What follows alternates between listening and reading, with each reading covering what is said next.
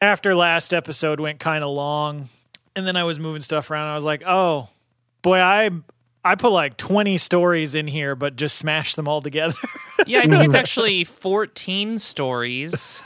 We are going to go through this at a blitz pace. We are going to professional sports this game. That's right. That's also supposed to be an indicator of how much I know about professional sports. They do 14 things at once, right? Sure. Why not? But part of it is just I figured like most everything else we talk about in this episode is going to end up getting drowned out by talking about. Yeah. Oh, yeah, I'm expecting it's like one, and then the next, and then the next, and then the next. Literally that fast. Not figuratively. Literally that fast. I will try not to put 17 minutes of color on every episode, trying to unify 12 different random thoughts about each thing. Yeah. I'm sure we'll do just fine. Alright, I got a little snack in so that I wouldn't end up hungry by the end of the episode. Actually, I probably still will be hungry by the end of the episode, but it's okay. That'll be the end of the episode. Yeah. That's me too. I had to wait in the car for one of my wife's appointments today, and I'm no fool. I brought with me a cheese stick and an Arizona tea. And I got to tell you, that'll tide you over. It won't do more than that, but you don't want it to because it'll spoil your dinner if it does. So cheese sticks just are right. a very high quality snack, like high protein, relatively low calorie, good, a good slow burn of a snack. And the ones that are individually packaged, I know it's so much plastic, but the ones that are individually packaged inside the larger box have a shelf life as long as they stay refrigerated for like sometimes over a year. So you just go to Costco, get yourself like a 100 pack of cheese sticks, which is what I did, and then just eat cheese sticks out of the fridge for a year. Nice. It's genius.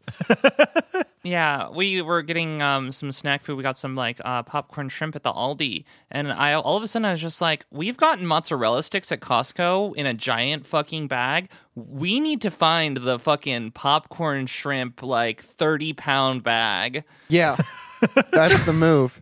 Those are the things you get. If you have the freezer space, you can go frozen. I don't really have the freezer space, so I get, crucial refrigerated things like cheese sticks, and then mostly just like dry goods. Like that's where you buy your rice and your oil and all of your, staple shelf stable goods. Yeah, we also have a garage which during the winter doubles as a refrigerator. Well, there you go. Yeah. It's Michigan. The whole outdoors is your refrigerator. That's right. That's right. Anyway, should I intro the show now? No, don't do that. Okay. No, I mean, but yeah, actually. Okay. Do it. All right. Damn, what a vicious fake out. Yeah, incredible.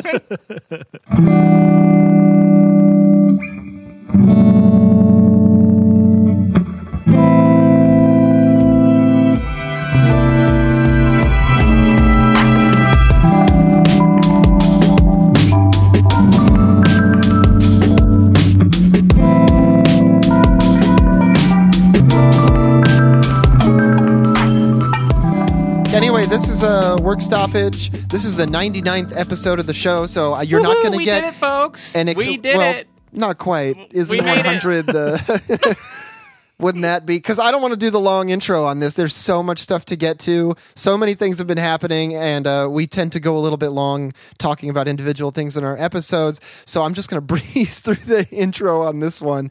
We are entirely listener supported, so thank you so much for whatever you're giving us on Patreon. It really does go a long way. Get in the Discord if you're not already. Leave us a 5-star review somewhere. Just carve it into a park bench. We don't care. And...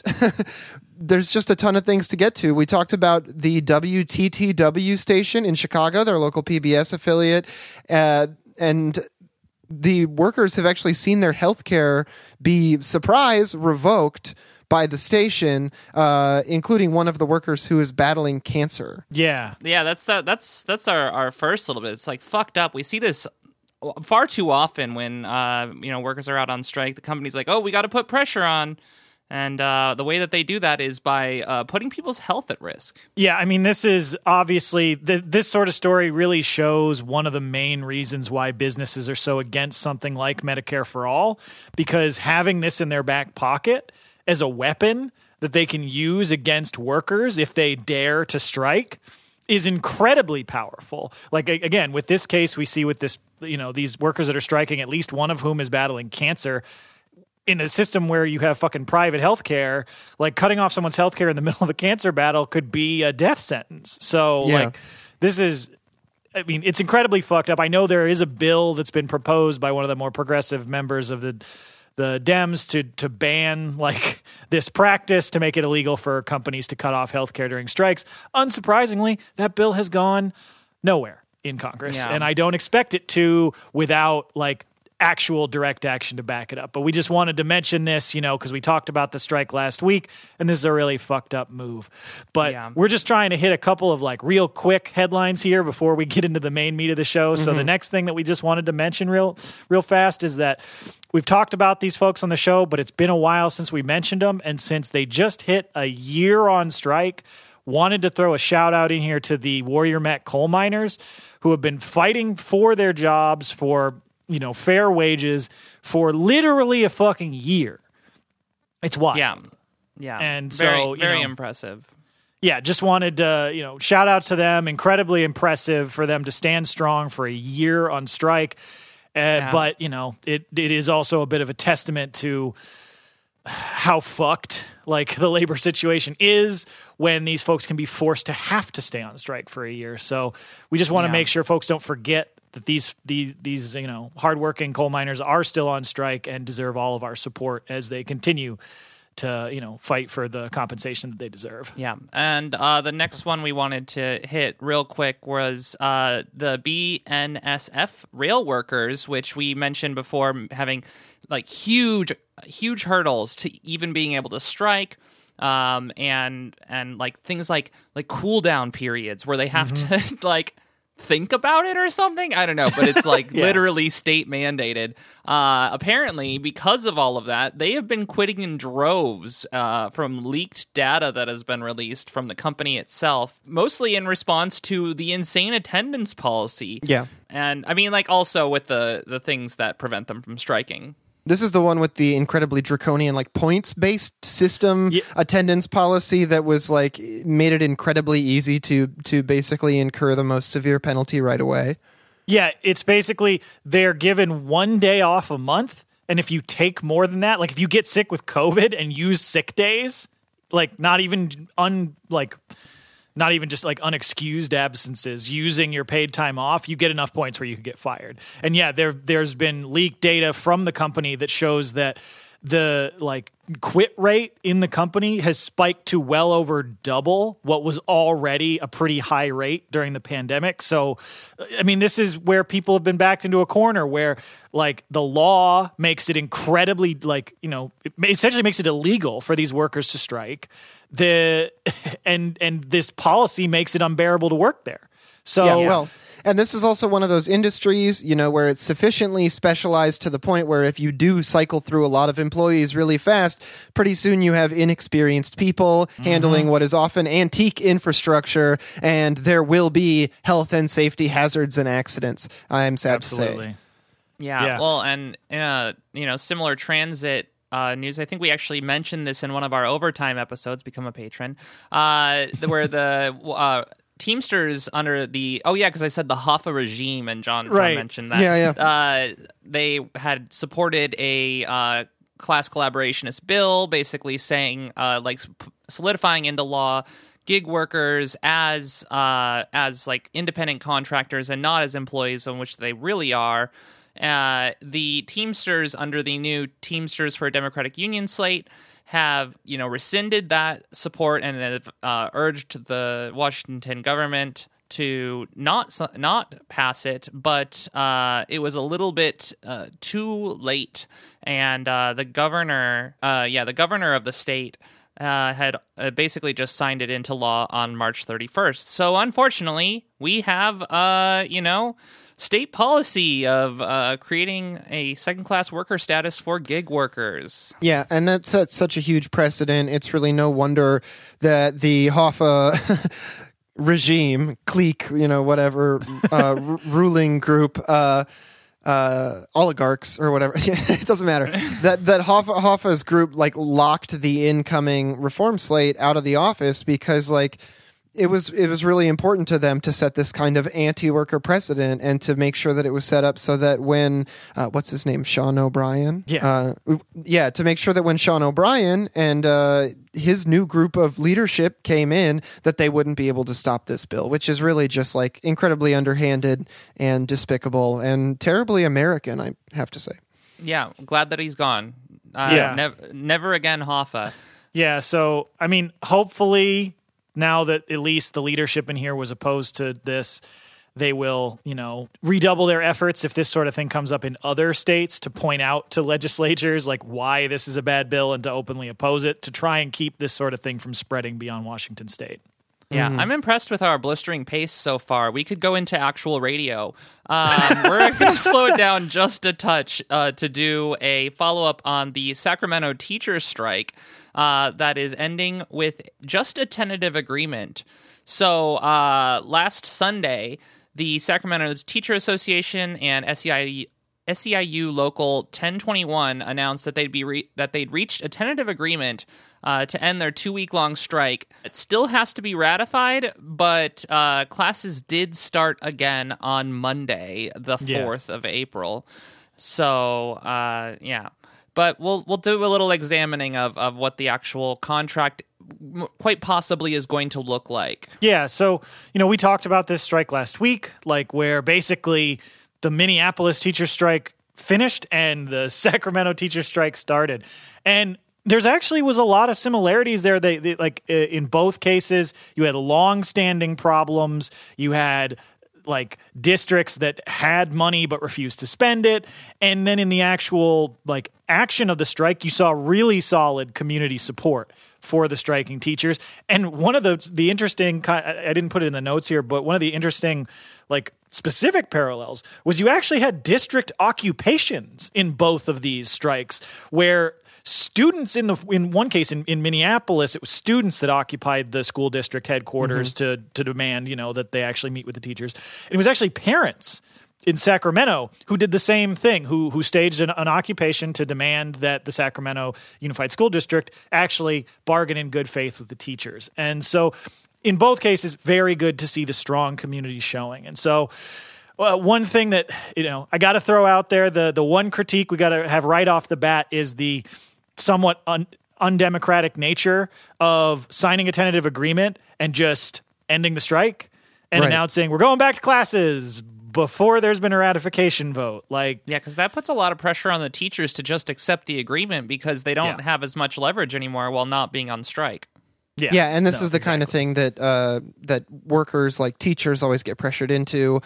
You see this with healthcare workers pretty often as well, because there's always this social kind of well, we do want to get them back to work as soon as possible. So once there's an agreement on the table, can't you go back to work?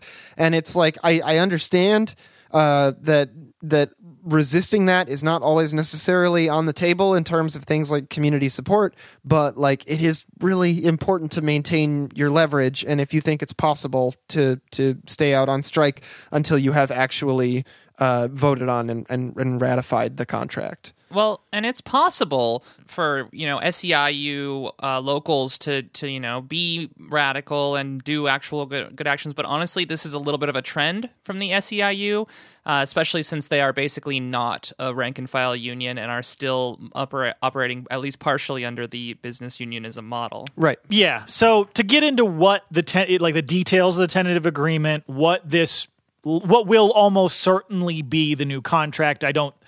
From what I've read, it's expected that because regardless of what people think of it, it looks like this is going to be ratified, likely just because the strike has kind of had the leverage, as you said, pulled away from it by classes resuming on Monday. But to dig into the details of the tentative agreement, this is going to include, starting with wages, teachers are going to actually receive retroactive 3% raises because, as we mentioned when we talked about this strike last week, the teacher's contract didn't expire in 2022. It didn't expire in 2021. It expired in 2020. And the SEIU contract expired in 2019. So, these workers have been working to an old contract without any raise whatsoever for years. So they did actually get some retroactive raises, not huge ones, but, not nothing. So the teachers specifically are getting 3% raises in the form of bonuses. So it's basically like if you had a 3% raise in each of the last 2 years, we will give you a bonus equivalent to what that raise would have resulted in. And then going forward for this contract, the teachers will receive a 4% raise, which was listed as a cost of living adjustment. And I don't really understand why, because I'm like, COLA to me has to, if it's really going to be that has to be pegged to inflation, and inflation is more than 4%. So I don't really know that that's a right way to characterize Or it's this. also sometimes characterized as something on top of the actual raise, because a raise is different from a cost of living adjustment, because you have your standard raise and then you have the COLA, which is the additional thing, which is, as you said, more pegged to inflation. Yeah. So, it's listed in the tentative agreement that these are 4% cost of living adjustments going forward. I mean, whether we call it that or a raise, I don't know that that's super important. And so in addition to those, there will also be a $1,250 one-time bonus. And then for school employees who are in that SEIU local, like Local 1021, so bus drivers, cafeteria workers, educators who aren't classed as teachers, all the other folks who make, the school function, will receive, instead of a 3% raise, retroactively turned into a bonus, they are, because most of these folks have lower salaries than even the teachers, they're getting bonuses for each year that are just lump sum amounts, which when you add it all together means that workers who have been working since their contract expired without a raise will get a $7,000 bonus, as a retroactive payment for those years that they've been working without a new contract. And then they will receive the same 4% raise as the teachers going forward. I mean, that hardly seems like it's keeping up with not just inflation, but the expanding cost of living. Mm-hmm. I don't know what it's like in California, but my rent's going up by 10% this year. So I have to imagine a lot of people's are by even more than that. Yeah. And in addition to that, the new contract will raise substitute teacher daily rates by 25%, which, that's a good boost. That's a real win. I know that specifically one of the things they'd mentioned that they were fighting for is the difficulty of attracting new substitute teachers because of how low the pay was. And so there's been a big shortage of that. So that will help. It also gives substitute teachers access to COVID sick pay, which is good. I just question why those workers didn't have access to that before. That seems kind of ridiculous, especially since, as we know, schools are a very, likely place for workers to catch COVID. Right. Yeah. Also, just the idea, one thing that worries me a little bit about that is I know that COVID is a very big problem right now, but the idea of calling it COVID sick pay sounds to me like it's something that's revocable later when they've determined that COVID's no longer a threat. Yeah. No, I think that's absolutely a potential issue with this. And then also teachers will get 3 additional paid days every year for professional development. The other last couple specific things that were in here, bus drivers specifically will get an extra $2,000 retention bonus, and new drivers that are hired by the district will get either a $2,000 or $5,000 signing bonus depending on whether they already have their CDL or whether they get it through the district's training program. Mm-hmm. And these are specifically in there because one of the things that we mentioned when we talked about this last week was that the district had lost 25% of their bus drivers over the last year and a half. And so this is obviously aimed at, solving that, making it actually more of a sustainable job. Now, unfortunately, again, all in favor of more money going to workers, but these being bonuses, as we've talked about before, a one-time bonus seems great, but it doesn't actually advance the worker's position to the next contract, because you'll get to the next contract and you'll have the same wage. Like now they're going to get the 4% raises that all of the SEIU workers will, but it's just whenever there's a bonus in there, always have to be a little cautious because it's a one-time thing. It necessarily doesn't translate over into the next contract. So overall, I was just going to say, like, as an example, I mean, if it's a $5,000 bonus, it's not going to be a $6,000 or $7,000 bonus for the next contract, $9,000 bonus after that. That's a number that does not tend to move instead of, like wages, which are tied to a percentage. Well, and also you get that bonus in your wages by getting the raise anyway, and it gives you more position. It's just so preferable in all ways. Plus, bonuses are a bit insulting, kind of. Like, have you ever had a boss give you, like, a Christmas ham? That's like a $15 bonus, and you're supposed to be like, thank you. No, man, fuck you. That's really insulting. Yeah, so, I mean, this contract, I feel like, unfortunately, like, because this just happened, I wasn't able to find a whole lot of, like, write-ups from, like, some of the better labor reporters that I follow that would actually have interviews with members of the union to see what they think. Like, I've only seen the actual statements from the union spokespeople who will, of course, and understandably be very positive about it. So, quick take, it seems like a bit of a mixed bag to me. Like, they're mostly the things that worry me about it is how much of the money is set up in bonuses and not in raises. 2, the fact that this quote unquote cost of living adjustment is still significantly less than inflation this year. And 3, the other thing is that while I'm glad there are these raises in here, one of the biggest problems that the teachers identified was the problem of short staffing. And I didn't see anything in the tentative agreement where there was a commitment from the district to hire, say, the 100 more teachers that they need to make sure that all the students actually have a full-time teacher in every class. And I don't know that a one-time or even a recurring 4% raise is going to be necessarily enough to suddenly pull in all the new recruits they would need to fill that in.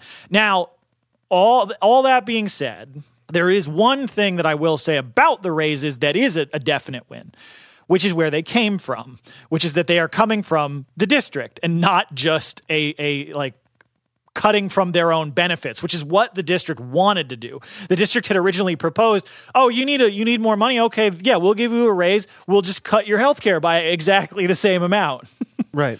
As if that was acceptable. And this contract does not do that. It maintains their health care. And I actually believe for the SEIU members, there are improvements for vision and dental. So that's a definite win. So like those are real wins. I just, the thing that I worry about with this contract from, just reading what the teachers were fighting for is its ability to solve the problems other than just the fact that they haven't gotten a raise for a couple of years, but specifically to deal with those problems of short staffing, both for teachers, but also for any of the other, positions. So I think it's going to be sort of a test of time over the next couple of years of this contract to really see if it actually does that or not. As a final thought on this one, it's wild to me that teachers who have to study from books might not have vision insurance.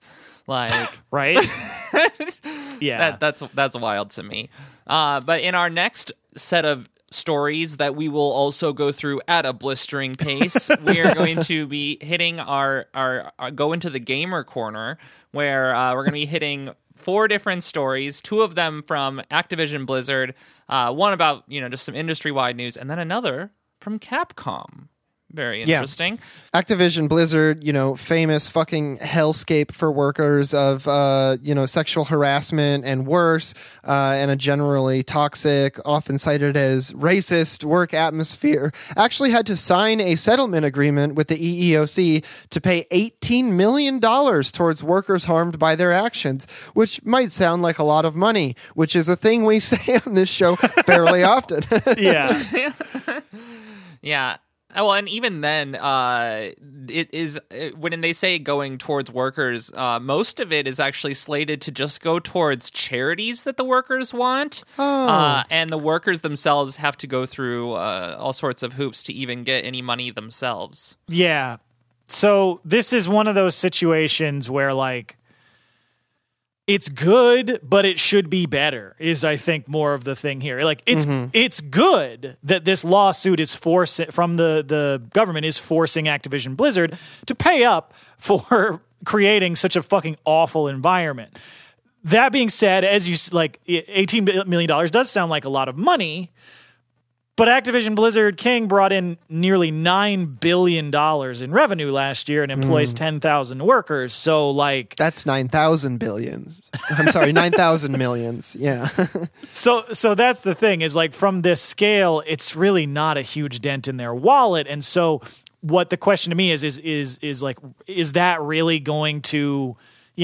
incentivize them to truly solve the issue? And I'm kind of lean towards no, because like additionally, they have a couple of other things, like, because this settlement is one of those that's like classed as a consent decree. So there is going to be oversight for the next 3 years where they are required to hire, they're required to change their internal policies to prevent harassment and discrimination in the workplace, although we know how effective those can be if management isn't really behind them. Like, have you ever seen in a job application, it's like, we do not discriminate, and then all of a sudden you try to get the job and you realize, holy shit, they actually do? Yeah, exactly. And I mean, so they're required to hire an internal equal employment opportunity coordinator to ensure that the policies are enacted. They're also required to hire a neutral third party consultant to provide oversight during the 3 years of the consent decree. And then the settlement fund will be administered by the Equal Employment Opportunity Commission, not by ABK.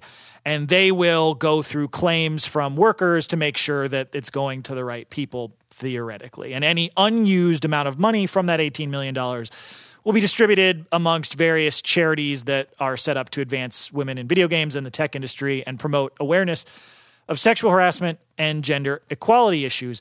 And that's all that's all good stuff. Like, it's good to force Activision Blizzard to pay up and to change its policies and to try and enact that stuff. The problem being that when it's a multi-billion-dollar company that employs 10,000 people, I don't know that $18 million is going to be enough to really enforce a real change in the work environment there. Well, Activision Blizzard isn't a fucking person where you can shame it and be like, okay, have you learned your lesson now, Sonny? It's like Activision Blizzard King, or ABK, however you want to refer to it, is a huge fucking machine that is built to run the way it's been running, and they're going to only make as few adjustments to their model as seems viable to them. And so in every way that you can force their hand, you have to do it to the absolute max. And this is great that their hand has been forced to some degree, like you said, but like it hasn't been, you got to force it a lot further than this. Right. And to go in on what I was kind of referring to about the ability for these workers to even get the compensation, they really have two options. They can apply for, within this settlement to get claims of what is likely to be relatively small compensation, or they can join the state of California's ongoing lawsuit or file an individual case, but they cannot do both. Right. Yeah. It's wild. Because that's the thing. It puts workers in a bind. If you think that you're only going to get some shitty amount of compensation, or you think that the settlement offer is not enough, and you think that more needs to be done, which I could totally see, like from some of the horror stories we heard that workers faced at ABK, I could see them saying, no, we need to actually force more punishment on the company to force real change. Then I could totally see like not wanting to be a part of this claim and either join California's ongoing lawsuit against the company or filing their own claim. But if you do that, you forfeit your right to claim anything. So if you go to court and you lose against this multi-billion-dollar company's assuredly incredibly high-priced lawyers, then you get nothing and you're not even eligible to make a claim in this settlement. So I don't know. I mean, I think despite whatever, posturing we may hear out of the company, I think ABK is probably relatively happy with this settlement, that they kind of got off like pretty cheap here. So yeah, and in the next piece that we're doing on Activision Blizzard King, we're going to talk a little bit about how they initially were like, oh yeah, now you no longer need proof of vaccination to return to the office. And it took very little time for them to walk that back because immediately the union within Activision Blizzard King said that they would walk out if that policy was actually gone through with, which is really awesome to see workers out there fighting for, health protections under COVID, and also shows the power of at least the threat of direct action, and then, knowing that they will follow through because they have walked out before. Well, yeah, and, seeing all of the pressure that's happening against ABK here from many different angles, from the union organizing front, from the anti-worker harassment front, paying out this settlement, like they're probably feeling scared. They're like, man, a walkout is really the last fucking thing we need right now, Well, and this is all going on as there's a lot of scrutiny right now because of the fact that they're still going through the process of potentially being acquired by Microsoft. So there's a lot of regulatory examination of their business right now. And so they don't really want to do anything to screw that up and lose out on their $70 billion paycheck. Right. In the thought of the union at Activision Blizzard, that, that's basically what this is, though. Do they call themselves a union? Well, they're the ABK Workers Alliance. But I do think that's that basically to highlight how effective that was. As you said, they threatened to walk out, and I don't even know if it was 24 hours. And the company was like, okay, no, fine. We're not changing our policy. The individual studios can decide what they want to do. And basically all the major studios that ABK owns were like, we're not rescinding the thing. We're leaving the vaccination requirement in place. Mm-hmm. Right. But on that thought of unions in the gaming industry, there was a little survey that was put out by More Perfect Union that basically said that 58% of workers in the game industry support a union in their workplace, which is a really great number. Though I think one of the things that we can temper that with is the additional statistic of only 20% of them thinking that it will actually occur. Yeah. I think part of that is the relatively rapid pace at which the union movement has accelerated over the last 2 years, really. It's really not that much time where we've gone from barely anybody talking about unionizing in the game industry to now we've got a few indie studios that actually have unions, and obviously the work that's been done over the last year or so by the ABK Worker Alliance to demonstrate that you can build a union in the games industry in one of the biggest companies out there. And I just want to throw a shout out to our friend Scout, who has done a great job of keeping us posted on all this news that's going on in the game industry and specifically around unionizing, because when More Perfect Union put this out, it was trumpeted as 70% of workers in the game industry want a union, but Scout had actually looked into the data, and there was some questions that were kind of misleading about what that actually meant. It was do you want a union to exist in the games industry as a whole? And that was 70%. But when it got to, do you want a union at your workplace? It was 58%, which lower than the average around the country for workers. But considering how low that number has been in tech generally and even in games over the last few years, that's a big jump from where it was. So, we're seeing progress really be made there. Definitely. Yeah, I saw somebody posting a chart on Twitter, and it was back in 2009, I think the other chart was. It was down in the 20s. It was the support for it was very, very low. So, big strides have been made, and STEM nerds are gradually learning that social organizing is good, actually, and that you should talk to people at parties. Yeah. And I think that rise in the pro-union sentiment, as well as the actions that are going on around the industry and also around just the country and the world on whole, has led to our bit on Capcom, where they have actually raised salaries by 30%. Yeah. I don't know how whom? what other motivation we could possibly identify. Like, I know they'll of course spin it as, well, we're doing really well and we want to compensate our team and make sure we have the best workers and it's the best place to work for. Companies don't raise their workers' wages unless they have to. Mm-hmm. And this, I think, is rather obviously at least heavily inspired by the surge in union organizing within the games industry, because one of the things that we saw from companies like some folks we'll be talking about in a little bit here, Starbucks, before they got hit by the recent incredibly cool union wave, was trying to pay, like they basically were obviously trying to find that pay level that was just enough above the average for like barista, to the point where it would suppress the like move for unionization amongst their employees. And I think that the push by groups like the ABK Workers Alliance and other groups, especially like ones affiliated with like Code CWA, which is, the Communication Workers of America's tech organizing group that has been doing a lot of great stuff to try and build unions within the games industry. If that wasn't going on, I think it's incredibly unlikely that we would have seen this move. Right. Yeah. So, like, I don't think it's unfair to characterize this as the Nordic model. Where there's a distant threat that unionizing is becoming more popular at one of the bigger institutions, and you're like, man, my workers are unhappy with me. I might have to give them a fucking raise so they don't do this shit to me too.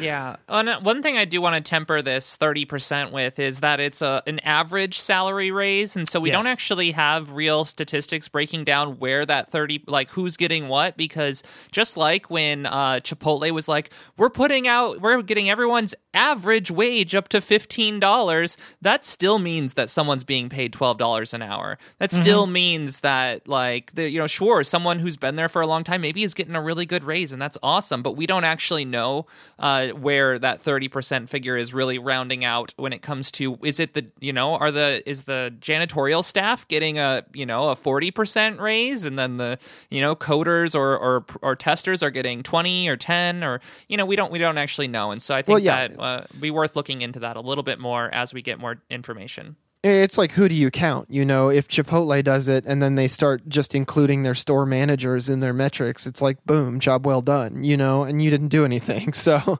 right. But I mean, still, I think overall, like, these stories kind of just taken together as a whole, and part of the reason, we wanted to group them together here, is to show that there is real movement and real material wins being made by the workers' movement within the games industry, even, in advance of potential NLRB recognition, that we're actually seeing real wins being made by organized workers right now. And speaking of places where we're seeing real wins for organized workers, we've got another sort of lightning round setup story here where there's been a flurry of organizing within colleges and universities around the country over the last several weeks. And each one of those individual stories, like, we could do as a whole big thing, but since they haven't necessarily involved strikes, it's been difficult to work them in there. So we figured we would just kind of try and take a bunch of them together and try and give folks a picture of how much organizing is really going on right now in higher education.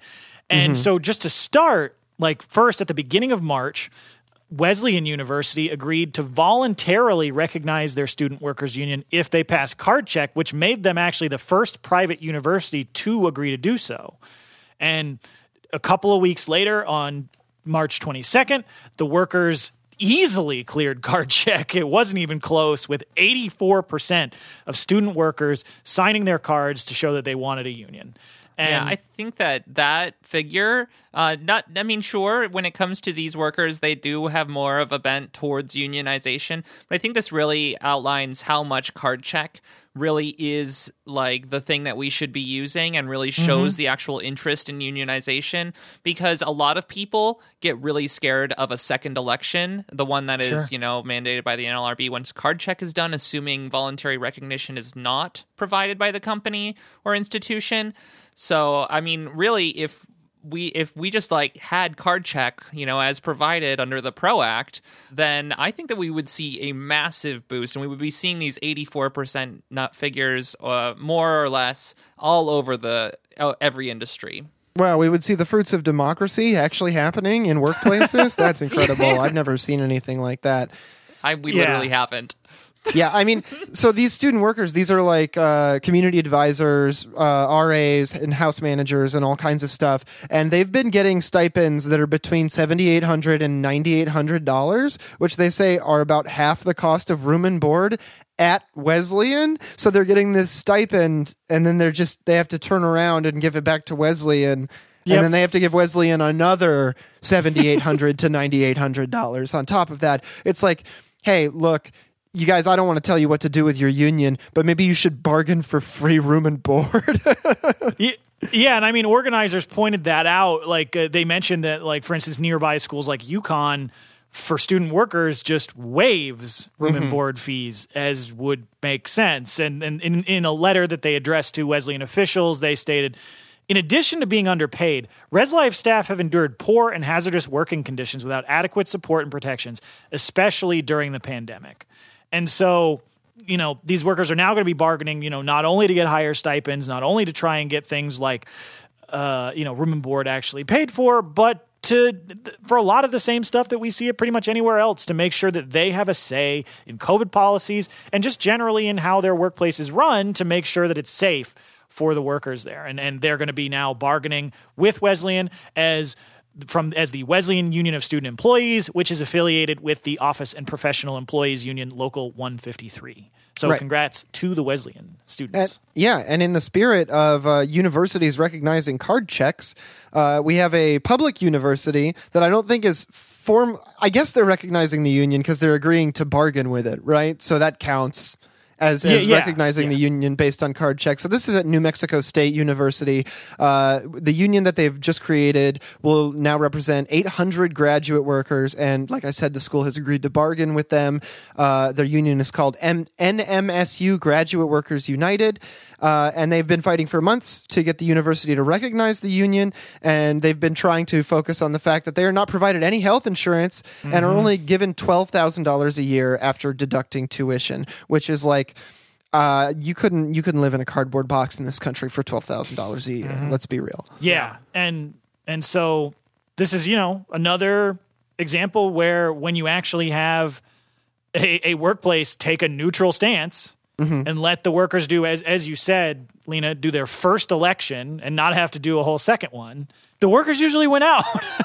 Yeah, absolutely. Yeah, and so now that the union has been recognized by New Mexico State, the workers are going to be looking forward to addressing, the fact that they don't have fucking health insurance in the middle of a pandemic, when now fucking COVID tests aren't free anymore because the government just surrendered to the disease. And so if you don't have insurance, you basically can't get testing, because who the fuck's going to go out there and pay $125 every time they need to get tested? Yeah, I mean, like, even if you had paid sick time, I mean, you based on the pay rates around the country, you would have to have 2 or 3 days worth of sick time to even pay for the COVID test itself. Yeah, it's fucking wild. And so, moving on to our next victorious union, on the March 24th, the Clark University Graduate Workers United organization, who are out of Worcester, Massachusetts, announced their victory in their union election, where they actually went to a second election. Their first election, the workers had 70% sign their cards, which is the bar that most major unions usually recommend that you clear in your first election. Usually because they're worried about getting a lower result in the second election.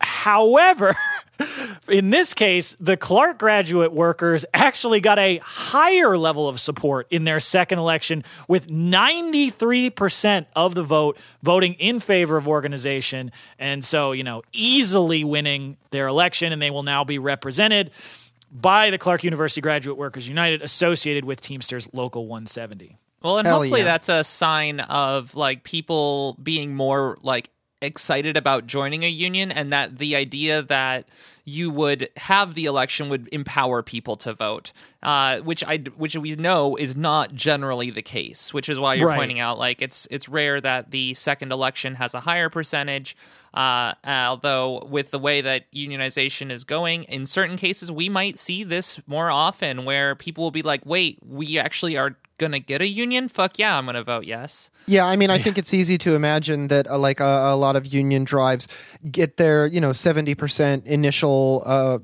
card check, and they're like, oh, okay, we're in pretty good shape, right? And then they kind of like take it easy a little bit. And if you capitalize on that moment, to use a word that I don't necessarily like, but like if you opportunize on that, that's not really that much better.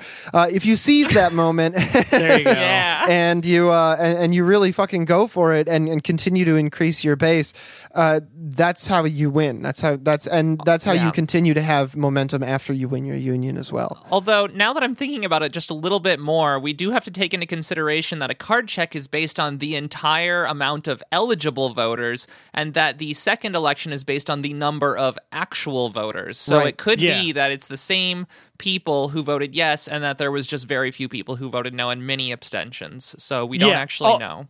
Although we do know that, the Clark University Grad Workers United have been really, really active in fighting for this union, because even prior to the election, after workers' healthcare premiums increased, but their wages didn't during the last school year, the workers, as part of their union drive, did enough direct action, like petitioning and handing out all their demands, talking to all their workers, and threatening more advanced direct action. They actually got the school to agree to subsidize half of their healthcare premiums. Obviously, it should be whole, but I mean, considering they weren't subsidized at all before, and they managed to get that win even before their union was recognized. So one of the things that I think is important to emphasize about a lot of these stories that we've been talking about this is that, like, as we've said on the show before, it's like, whether your union is recognized or not, once you have workers fighting together for their collective interests, you have a union, and you can do this sort of work to not only get your immediate material interests like this, to get, the school to pay for half their healthcare premiums, but those sorts of intermediate steps, those immediate wins, all those can do is build support for your union in the second election. So, excellent work by these folks. Yeah, imagine if their first contract fills out that other half of the premiums. Right. Who knows?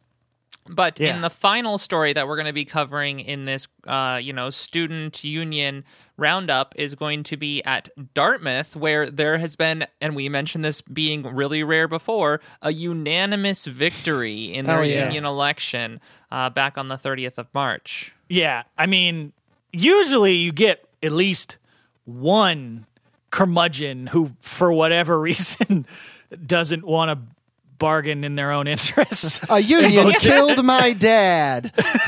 Yeah. He was a Pinkerton. Yeah, but here, we have this is a union of undergraduate dining services workers at Dartmouth who voted 52-0 on March 30th to organize together.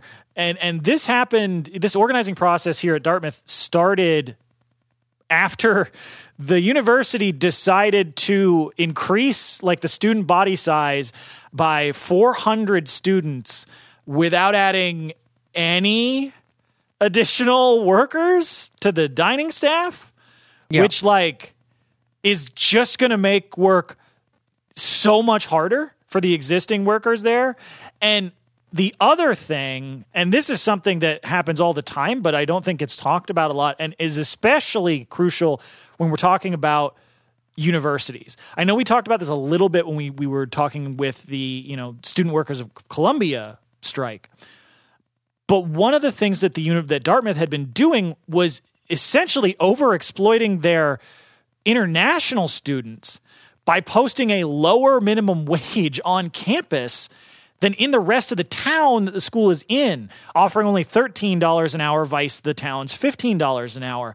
And the reason that's a big deal is that these international students can either work at the university or not work. They can't, because their visas don't allow them to work anywhere else. Mm-hmm. So they're forced to accept whatever wage that the university will give them, unless They're organized, and which really I think is one of those situations that just screams the need for a union there. Yeah. Well, and they're so organized. I mean, 52-0. My God. Dining services workers at Dartmouth, nothing but net, folks. That's incredible. That's right. Yeah.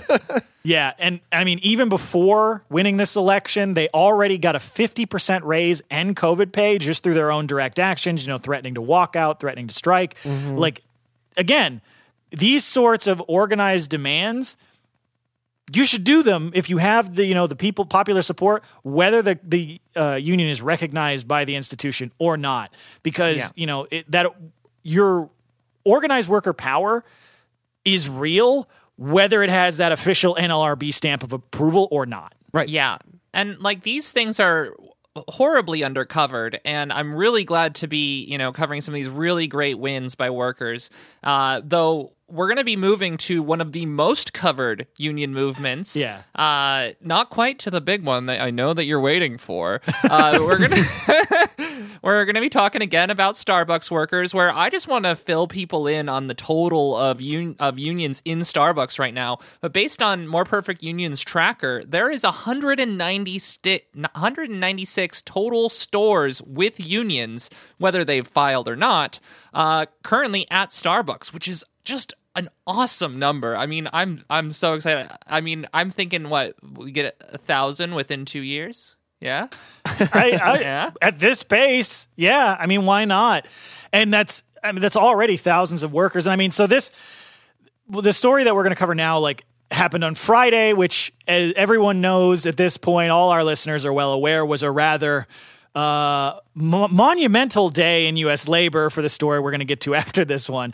But I wanted to highlight this because this is not just one more Starbucks store with 10 people winning an election, which is worth covering even if it was.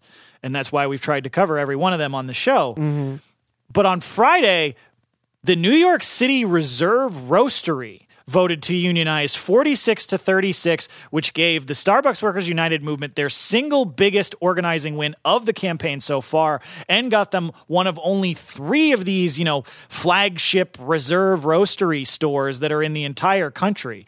And so, that's basically the hub of Starbucks' business in New York. And now that hub is union. That's Hell right. yeah. Fucking awesome. I mean, I'm just so pumped about all of these awesome wins. I think that we have this quote here from Sam Legault. Today, we at the Roastery showed the world what can be built when we stand together in solidarity as workers and humans who understand our value. Hell yeah. Yeah. So, like a lot of places, this roastery had been facing understaffing issues, right? They had low wages, they had bad benefits, and so unsurprisingly, when they lost employees, they had trouble replacing them. Mm-hmm. I don't know, unless it's just nobody wants to work, but I'm 99% sure it's the low wages and I can't stop saying it because it just feels like the worst joke at this point. It's so funny with how many people I see out there looking for jobs. It really feels like nobody wants to hire. Yeah. Mm-hmm. Yeah.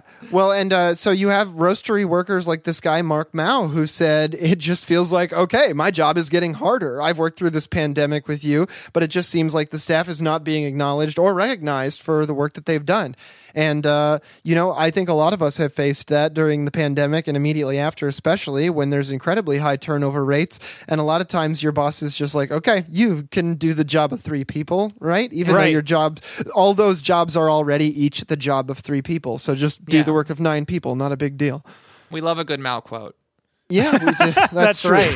and so, I mean, workers at the roastery faced, the same union busting campaign that we've heard from Starbucks workers all across the country. Captive audience meetings, constant bombardment with anti-union propaganda, organizers being targeted with infractions for things that happened months before the campaign started, an influx of new management to spy on workers.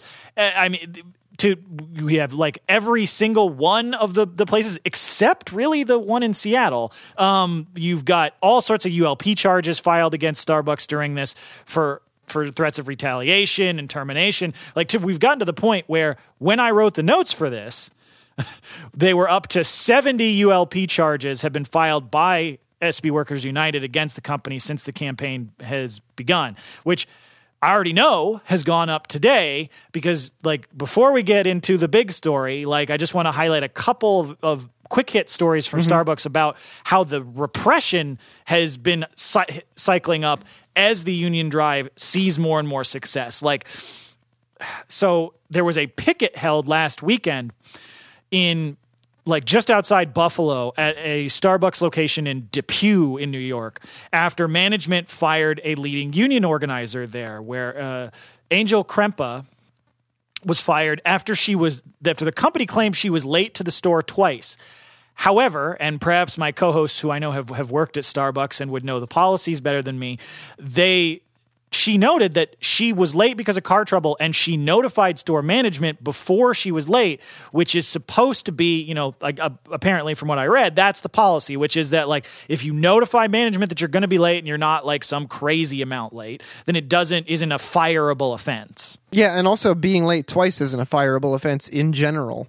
So yeah, it doesn't even matter. I mean, on every level, they're just fucking lying. Like, when they fire somebody who is an active union organizer for a minor offense, you don't have to guess. You don't have to know the handbook. It's always punitive. Yeah, absolutely.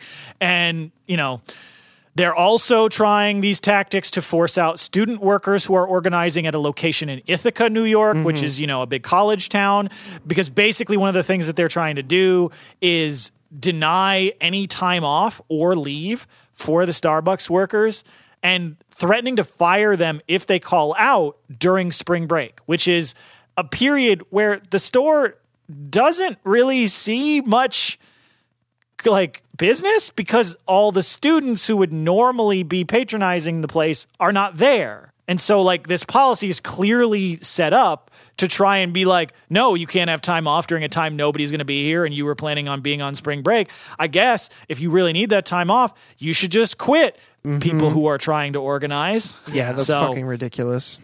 And then the last one of these I wanted to highlight just actually happened yesterday. This would be April 4th, where Starbucks fired union organizer Layla Dalton in Phoenix, despite there already being a formal NLRB complaint against the company for specifically harassing her. Howard Schultz is back, baby. Yeah, I mean, if any of these stories highlighted the, like, toothlessness of U.S. labor law and NLRB, like, you know, a bit like punishments, it would be this one. Like, there's already an official complaint saying, hey, you are retaliating against this union organizer for organizing. You need to stop. And they're like, oh, word? No, she's fired. Yeah. And just literally just daring the NLRB to do anything about it. Yeah, because they know they won't, because the NLRB isn't really the National Labor Relations Board. They're the National Just Let Businesses Do Whatever the Fuck Board. I know it doesn't make a good acronym. And I mean, like, even if they do end up doing something, it's going to be so far down the road that I'm already getting to the next story that Starbucks is gonna they're gonna have gotten their whatever win they feel like they're gonna get from this anyway by reducing the power of the union or this or that. Though I don't think that has panned out for them, and if anything, has been more of a example as to why everybody needs a union in everywhere, but also specifically in Starbucks, just because. That could be you. Like, that could be anyone. Like, this is just someone who's like, hey, this is my right. I can, be in a union. I can fight for being in a union. And your retaliation against us is now starting to be pretty fucking shitty. Yeah, I mean, thankfully, because of how big the Starbucks Workers United movement has gotten, as you mentioned, we're at almost 200 stores having filed at this point. The workers they're not just waiting for the NLRB to do something here. You've got, in all of these places where workers have been fired, you've got GoFundMes that have been set up to help folks out. And if I find one for any of the people we were just talking about, I will post them in the notes. You also have, protests, community rallies. The workers are still, fighting back. And in pretty much every one of these, every one of these places where they fired a union organizer and there has subsequently been a union election, the union has still won. So I mean, it's this scorched earth campaign. I'm not really sure it's going to work, but Yeah. So I know everybody at this point has been waiting for like the big fucking earthquake labor story that happened last Friday. But we're not even there yet, folks. No, we got to take a second and get to the other Amazon election that was happening last Friday. That's and right. just briefly to give an update for people, because, you know, the news about the ALU kind of drowned everything else out, completely understandably. But one of the wilder things about the election happening last Friday is that it was going on at the same time as the vote count for the redo in Bessemer. And so, unfortunately, we're not actually going to know the outcome of the Bessemer election for a few weeks, because when the final vote tally was counted in Bessemer for the redo, we actually had a way lower participation than the first election, which was interesting. I think really speaks to the incredibly large amount of union busting that was being done by Amazon there, where you just had a lot of people who were like, okay, fine, fuck this. I'm not voting. I'm not getting involved with this. I don't want to deal with it. Because for a place that had like a 6,000 person bargaining unit, there were just over 2,000 votes cast, and the final tally was 875 votes for the union, 993 votes against, with 59 ballots not counted. However, the reason we're not going to know what the results are for a couple of weeks is that there were over 400 challenged ballots. And so since the margin of victory for Amazon in the counted ballots is like 118 votes, the 416 challenge ballots are going to determine like what the actual outcome is, Right. how many of them get counted, how many get thrown out, how many are for the union, how many are against. So that's going to be hashed out by the RWDSU's lawyers, Amazon's lawyers, and the NLRB as they go through and resolve all these challenges over the next couple of weeks. Yeah, and I wanted to make sure to include the 59 voided votes, because and I know that, I mean, those are probably no votes, specifically because people in the union who are voting voting for the union are more likely to be educated in how to actually fill out the ballot correctly. But just make sure you actually follow the instructions. Don't check both boxes. Don't sign your name. Don't do any of that extra stuff. No matter how excited you are, check the yes box and put the ballot in the box, because otherwise your vote could be just not counted.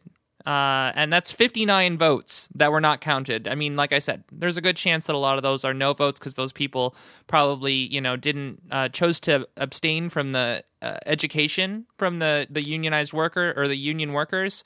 But yeah, I just wanted to quick point that one out. Yeah, well, I mean, absolutely, because Amazon's probably been going to every length to confuse every issue they can. I mean, does anybody know if the mailbox is still there? Yes. Oh, great. Yeah, that's what It I is thought. just slightly moved. And so, there was a statement from RWDSU President Stuart Applebaum after the vote count where he said, "Every vote must be counted. Workers at Amazon endured a needlessly long and aggressive fight to unionize their workplace, with Amazon doing everything it could to spread misinformation and deceit," which is 100% true. And so, look, obviously we hope that these get resolved, that however many of the ballots get counted, that they're all yeses, and it tips the scales, and Bessemer becomes a unionized Amazon warehouse. But even if it doesn't, I still think that how close this was, because the first vote was not really that close, and this is a fucking nail biter. So even if they didn't get it, I do think it speaks to a pretty good job done by the RWDSU in their second attempt. Yeah, But- and then in the largest union victory since the 1960s, we have JFK 8, organized by the Amazon Labor Union, Chris Smalls, and all of the worker organizers within the Amazon Labor Union won their election. Like, I'm still riding high on this victory with the it was over 500 votes in margin in favor of the union, which was 2,654 votes for the union, and then 2,131 votes against. That is a 55% to 45% vote, 10% margin in favor of the union. Holy shit. Yeah, it's fucking huge. And a union led by a guy who was fucking fired by the company 2 years ago, who has just been on fire every time you aim a camera at him. Like an intensely quotable and memeable guy. We want to thank Jeff Bezos for going to space, because when he was up there, we were starting people up. We was out there getting shit. He was I'm pretty sure he watched the count. Yeah, I mean, Friday was a fucking amazing day Yes. for U.S. labor. Like, definitely the most riveting live stream I have ever watched of 5 lawyers in a room holding up pieces of paper and saying, yes, no, and then counting to 50 over and over again. I didn't know you were watching C-SPAN. Yeah, basically, it was wild though, because when you watch those things in the past, I've watched a couple of different union things in the past. It can be so boring, but this one surprisingly wasn't, because of how many yes votes were coming in. And like Dan was saying with the other one, it was kind of a nail biter as you were going through, and suddenly we were getting some updates on the actual numbers via the ALU's Twitter, and it's like, oh, they're up 150 votes. Oh, look, they're up 200 votes. Oh, they're up only 170 votes. And then they're up 400 votes. And you're just like, holy shit, this is fucking awesome. Well, everybody that was commenting on it kept saying, like, I don't want to be too optimistic. And then, like, 2 tweets later, they're like, I'm starting to get really optimistic. Yeah, like, I mean, look, I'll be totally honest here. Like, we've always tried to, we try and have that revolutionary optimism on the show as much as possible. I didn't think that ALU was going to pull it off. I like to be completely honest, just because they're brand new, they're totally independent. They didn't have that even the backing, just the legal backing of a major union, up against the most sophisticated, most expensive, most well-resourced anti-union campaign you can fucking buy with Amazon, where they spent $4.3 million just on fucking lawyers to bust the union. That doesn't even count all the propaganda, all the fucking marketing and shit they were doing. Millions of dollars just to stop this union busting campaign. So I was hoping, but not particularly optimistic. And I have very rarely in my life been so happy to be completely fucking wrong. Yeah, Hell yeah. absolutely. I mean, like, in the money sentiment, I think one of the things that's been going around is the little quote that was saying, like, Amazon spent $1 million per worker organizer. Like, Yeah. Like, that just shows how militant the ruling class is going to be against people just trying to get some fucking democracy and better working conditions. Yeah, and I mean, it really is just so remarkable to have done it without an existing major union backing you in this fight, like you said, Dan, because, like, how many people voted? It was, like, close to 5,000 votes that actually got tallied, right? That's an insane amount of people to mobilize within to achieve a majority yes vote. That's, like, truly fucking incredible. I mean, I'm just going to say it. David and Goliath. Yeah, no, absolutely. Because I mean, what Chris Smalls and all the other workers pulled off here is literally historic. Like, I mean, it's not just that. Like, this is the first, Amazon warehouse that will be unionized in the country, which is already monumental. But like as you mentioned, like, this is the biggest single bargaining unit win in an NLRB election in 50 years, like, by people who were given no chance by anyone to win, which just makes the story, like, all the cooler. And so one of the things that I wanted to get into while talking about this, like, is not just, gloating about it and being incredibly happy about it, which is awesome, but also to point out, like, some of how they won.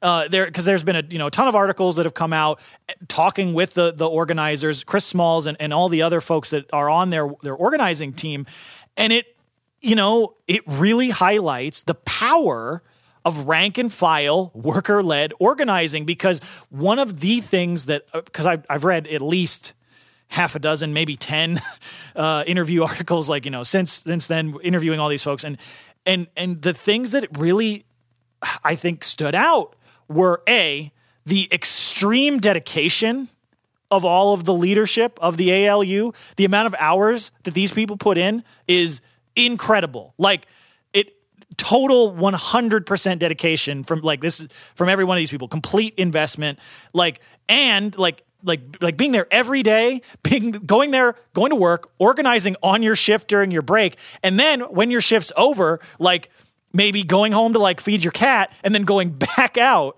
to organize and to be at the bus stop every day to talk to workers. And the things that they were emphasizing were, that one of the strongest tools they had to push back against Amazon's anti-union campaign was because they were totally worker-led, because the decisions being made at the top of the ALU are by people who either work there or used to work there, and by people who therefore knew what all of the issues on the shop floor were and could talk to the specific problems being faced by the workers at JFK 8.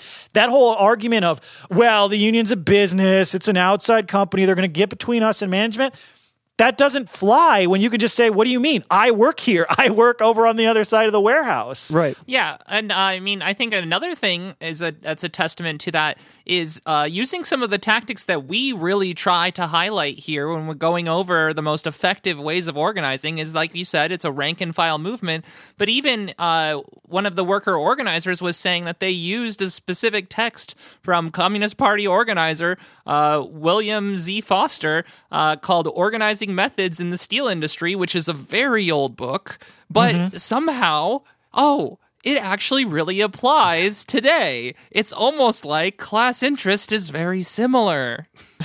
Yeah. And I mean, we've talked about before, like, especially if folks have listened to our recent series on the decline of the U.S. labor movement, how big of a blow the purge of communist organizers from like the CIO and other major labor federations in the United States was during the Red Scare, and how much that hamstrung unions. And now you have the biggest fucking win in private industry organizing in the US in half a century. And there's a bunch of communists and anarchists and socialists and leftists who wouldn't be near the leadership of any major union federation. And they're at the fucking head of it. Because, again, a class-based organizing process works. Yeah. Well, and that very same ALU organizer, Justine Medina, talking a little bit about the actual organizing strategy that they used, she said stuff that, it sounds pretty fucking communist. She said, do not be afraid to fight, to get as dirty as the bosses will, to match or beat the energy they're bringing. Do not be afraid to agitate and to antagonize the bosses, as a union should. Use every tool in your toolbox. File those unfair labor practice charges every chance you get. Protest and do collective action. Keep building. And that's like, shit, that's exactly what we say on this fucking show, because it couldn't fucking be more right. I mean, the structure of labor hasn't changed. So the same these tools from the 1930s will fucking work if you just use them. Yeah, I mean, one of the things that has been highlighted in a few of the pieces that I looked at, and I think we talked about this during the union drive, but I don't know that if this has been done at other union drives before, but it's the first one that I've seen when we had that leaked audio from one of the captive audience meetings where the Amazon consultant or whatever is up there doing their bullshit, lying about the union, and the ALU organizers are just like, hey, that's not true. What about this? And just start challenging them and just start saying, hey, what about this? What about this? That's not true. And saying we need to have equal time to hear the union side of things. And that level of like aggressive organizing, not like, they weren't up there like telling them to fuck off and like making like they weren't being like crazy disruptive or anything. They were simply holding their ground and saying, people need to hear the truth and the facts about this from the people who are leading the drive, who are the workers at the Amazon facility. And that, I think, is such a powerful move, and one that is really also only possible in a worker-led drive, because if it's being organized from a purely professional staff point of view, like a lot of business unionist drives are, where the orchestration of the union drive is being done from like consultants from the Union International, they're not going to be able to get into those, captive audience meetings because they're not employed at the facility. And that's going to make it a lot harder to do something like this. Well, and I think that one of the things to really point at here is the militancy of the movement here, and not to really kind of clarify what that means. And it's not just like who's the loudest. It's about being principled. It's about knowing what you should and shouldn't be doing and agitating actively and knowing what you're talking about. And all of these people clearly knew what they were talking about and were well trained by their fellow workers, by their fellow worker organizers, and stood their ground and got their fucking win. Yeah. And I mean, the stuff that they emphasize that they were doing all the time is, it's the sort of thing that organizers that honestly that I think are effective no matter what kind of organizing you're doing. If it's union organizing, if it's socialist organizing, if it's anti-racist organizing, any sort of organizing where you want to bring in people from the working class and make them a part of your movement and empower them to make change and not just be like, I want to add somebody to this email list or whatever. Right. Like, having cookouts, barbecues with free food. I think some of them had free weed. But also like constant one-on-ones, all of the organizers making sure that they're available to answer questions that anybody has at any time. One of the things that they mentioned in a few of the articles that I read was the diversity in the organizing group where you had people from everywhere. Like one of the guys who was one of the organizers for them, I remember reading about, he's an African immigrant who has like a PhD, but was, because of the pandemic, was laid off from his job at a private school and was forced to support his family, was forced to take a job at Amazon. And he speaks like 5 languages. And so, at an 8,000 person facility serving New York City, you're going to have a pretty diverse workforce. And they were able to leverage that with giant, WhatsApp chats and stuff and Telegram channels where they could post their messages to everybody in like 5 different languages. And really, and also, understanding that like we should embrace that diversity instead of being afraid of it, instead of thinking, oh, if we talk about this, if we, try and embrace the different backgrounds of different people, that's just going to drive wedges between people. It's like, no,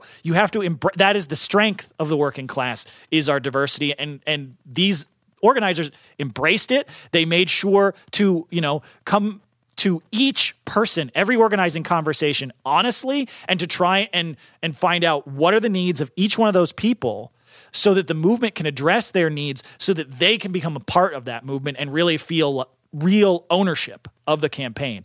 And so, we talked about on the show all the different, actions they did, walkouts, like protests in Times Square, protests at one of Jeff Bezos' houses in Manhattan.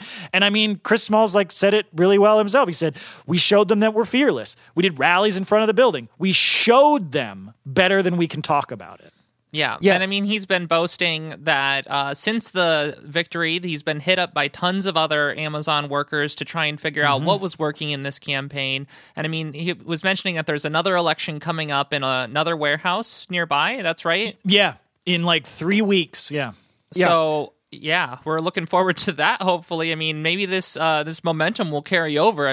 Oh man, if it does. It'd be nice to see Amazon go the way that Starbucks is going right now. That would be fucking enormous. That would be a huge moment. And one of my favorite parts, though, of this story is one of perhaps the most delicious parts of this story is how Amazon responded to Chris Small's original protest when he was fired in 2020 and the move to try and unionize at the facility. Because at the time, shortly after his original firing in 2020 for protesting their lack of COVID protections, and then his move to try and organize the warehouse, there was a leaked email that was obtained by Vice where Amazon's general counsel, David Zapolsky, wrote, quote, "He's not smart or articulate, and to the extent the press want to focus on us versus him, we will be in a much stronger PR position than simply explaining for the umpteenth time how we're trying to protect workers." Which, A, racist, B, yeah, fucking wrong.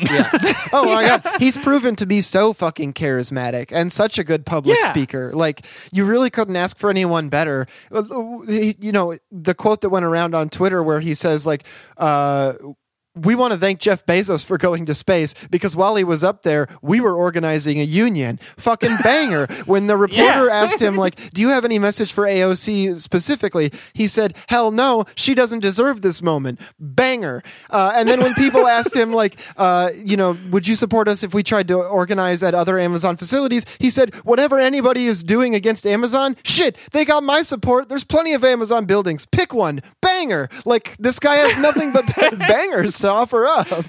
Well, and even on top of Chris Small's awesome presence, I mean, like, we have so many new organizers with experience who are going to go out there, and I mean, maybe they're not going to be at Amazon forever. They're going to be in other workplaces. I mean, shit, before I was in my first union movement, I knew almost nothing about labor. I mean, like, that, and that one victory carried me through even to today, where I am just so overjoyed to be celebrating these workers' victory. Hell yeah. I mean, the main thing I really want to get across to the people of the world is it's like, if you took the energy you spent getting hyped up about bourgeois elections and you just funneled it into workplace organizing, holy shit, we'd be a lot further along by now. And I mean, of course, unsurprisingly, Amazon says they plan to challenge the election, and they've specifically alleged, quote, undue influence by the NLRB. Okay, that's my favorite part. That's the part that made me laugh the most, because I was like, undue influence by the who? The NLRB? Were you talking about the same NLRB we talk about? That doesn't seem right. My favorite response to that was somebody just like posted the drill tweet where they're like, make sure that you print that I'm not mad. Make sure everybody knows I'm definitely not mad. Yeah. Oh my gosh. That was wild because they didn't have anyone else to point to, because they've already tried to third party the union. We already talked about how that didn't fucking work because they are not. They are the workers. And there's like, who else do we blame? And they already, tried to use the NYPD against the union. Like, they have everything stacked in their fucking court, and they still got beat by 10%. And so, and I saw somebody making the good comparison, like, it's like you got blown out by 3 touchdowns and you blame the refs. Like, come the fuck on. Have some fucking dignity and take your L. Yeah, well, that's not Amazon's way. No. But, I mean, I do think, though, that, like, as much as we can say about it, I think the best, like, takeaway from this is kind of what the ALU tweeted right after they won, which is they said, if you ever doubt your power as a lone worker, remember that Amazon spent $1 million in union-busting costs per worker organizer on our campaign. The power to connect with the people you work with and care about is the power to change the world. Solidarity forever. Fuck hell yeah. And that's such a cool, like, badge of honor for the worker organizers to carry with them too. Like, how many people can say, like, yeah, one of the biggest companies in the world spent $1 million trying to stop me and they failed. Well, and that's honestly a lot of victories in heavy union busting campaigns are like that. I mean, I think that in the one that we were doing, they were spent, I can't even remember what it was, but it was like, seriously, like $100,000 in just a couple days. Just like for 14 people. Yeah. I mean, it's fucking crazy. So this victory is absolutely incredible. And, it's really important, that we try and learn everything we can from it. Like, I mean, if you're in our Discord, in the labor organizing channel, I've been posting every single interview I can find with any of the organizers, because, like, this is such an incredible victory. And I really do think, like, the more that we learn about it, the more that it really just emphasizes that, like, worker-led rank and file organizing that is set up to be democratic so that the workers actually have control over their own organizing campaign is effective when you let it be. Like, and that this can be replicated. Maybe not in exactly the same way. Every organizer isn't going to be as charismatic as Chris Smalls or have his incredible level of drip or there's a lot of different aspects to it. But the core strategy that he and the other incredible organizers at the ALU put together, we can learn from all of that and we can apply that to other drives. And I mean, we talked about, like you mentioned, that other facility in Staten Island has a union election coming up in a few weeks. And before I would have said, oh yeah, I mean, this was put together way too fast. This will never win. But at this point, seeing the effort they put in, seeing the tactics they've used, it's hard for me to doubt them. So, I'm really looking forward to that election in a few weeks and to seeing what is going to happen as, this energy and this momentum gets picked up and spread throughout the country. Well, and I also have trouble imagining that the momentum from this isn't going to infect the other Amazon warehouse in Staten Island. They're literally neighbors. Some of these workers probably fucking know each other.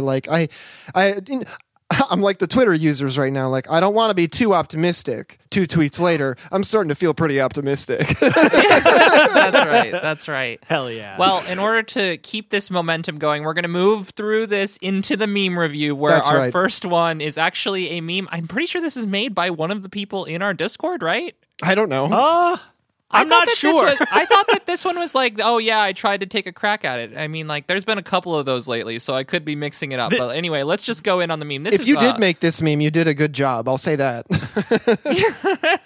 But yeah. So this is Kermit putting his hand on what's the little alien-looking Muppet? I don't know. Oh, well, anyway, I don't know his name. My Muppet lore knowledge is fairly shallow. Yeah. Well, it's we don't like what the union has done to our workers. My brother in Christ, you hired the organizers. I love that sentiment. The worker organizers are, that's on the company. Those are the people that are in there. They are, they're right there. I don't know. I don't know how those else are your to go. employees. You saw their resume and said, I should hire this person. This is on you, bud. This is Slide Guy. They said they hastily made OC right there. Oh, well, hell yeah. Well done. Excellent job. The next one we're continuing with the same theme here because, after a victory like that, it's definitely worth at least 2 related memes. We've got the 2 panel from The Simpsons where Bart has lost his pants and he's labeled here Jeff Bezos and just saying, this is the worst day of my life. But then, Homer's coming up to try and give him a pep talk. Homer's labeled the union, and now it's the worst day of your life so far. That's right. That's what I'm talking about. That's the energy that we've been talking about, the momentum. I'm pumped. Jeffrey Bezos blown the fuck out. That's right. Yeah. I'm glad you didn't die in space so you can see what's going to happen to your company. Hell yeah. I'm just kidding. Yeah. I'm not glad he didn't die in space.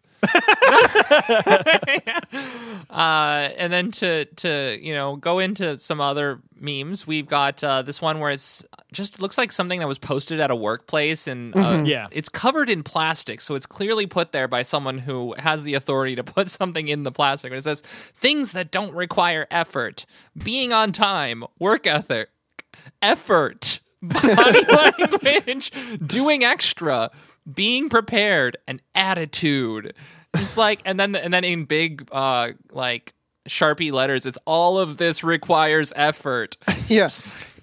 Here's my thing is I get trying to ask these things of your employees. Fuck you, but I understand that at least. Saying that it doesn't require effort, it's man, if it didn't require effort, why don't you do it for me? That's right. Yeah. Why don't you fix my attitude? Yeah, whether this one is real, which I didn't notice the first time I read it, that effort is on the list of things that don't require effort. Whether it's a meme or not, this sentiment is pervasive. This is real boss mentality that is definitely fucking everywhere. I don't know. It's the lights on the reflection look like fluorescent lights, and there's counter space in the background. Either it's in someone's kitchen with fluorescent lights, or this is real. I could totally see some fucking jet ski dealership manager rubbing his last 2 brain cells together, trying to come up with a knockoff Mike Rowe sweat pledge. God. So. Yeah. So this next one, another excellent, SpongeBob, always a good provider for meme formats where you've got the top panel, you've got this gigantic, scary monster thing. I don't actually know what episode this is from. And it's like looming over SpongeBob, and it's labeled, "Socialism will make you a slave to your job. The grocery store shelves will be empty and all the money will go to an elite few." And then the second panel is SpongeBob looking very not impressed. And it's just labeled, "An entire working class that has experienced all of this under capitalism." Yeah, it's just a really good example of capitalists describing capitalism and blaming socialism.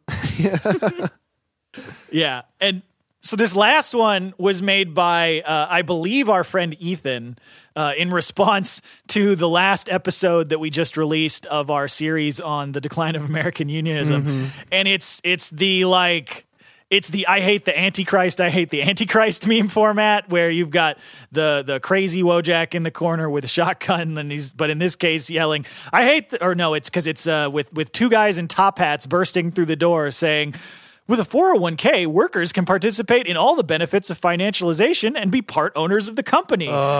And the guy's just yelling, "I hate the stock market. I hate the stock market." Thank you. This is very, Thank you very for this. true. Oh my gosh. I got to tell you, when I found out that a big part of my benefits from this fancy new job I just got was that it would be enrolled in stocks and gambled with on my behalf, I was not excited. I was horrified. Yeah. I don't trust my boss to make my schedule. I certainly don't trust him to gamble with my future. Yeah, absolutely. Well, and if you want a more detailed breakdown of why 401ks are bullshit and a scam played on the working class, check out that patron series. And if you're not a patron already, subscribe at at patreon.com/workstoppage. Workstoppage.gov. We're the government now. Yeah, absolutely. I was actually just about to say that as we wrap up, but I guess I'll skip that part and we'll move to jump in the disc. No, it's fine. We're all doing this together. Jump in the Discord. Give us a review. Follow John on Twitter at Facebook Villain. Follow the podcast at Work Stoppage Pod. Listen to Beep Beep Lettuce. Listen to Red Game Table. Again, go and listen to the episode of Invent the Future that Dan was on. Super awesome history. And seriously, the overtime episodes on the Patreon are some of the content I'm the most proud of that we've all produced ever. Seriously, the content is so important. In fact, we even have people in the Discord who are just like, "Yo, this person who made this bad take, they need to listen to this goddamn overtime episode." And I love that sentiment. That's also where we talk about the secret labor wins that we don't tell you about on the main feed. That's right. Well, as always, and as has been demonstrated by the awesome workers at Amazon, labor peace is not in our interest. And solidarity forever. Solidarity, everybody. One little sister runs so fast, I see she's gaining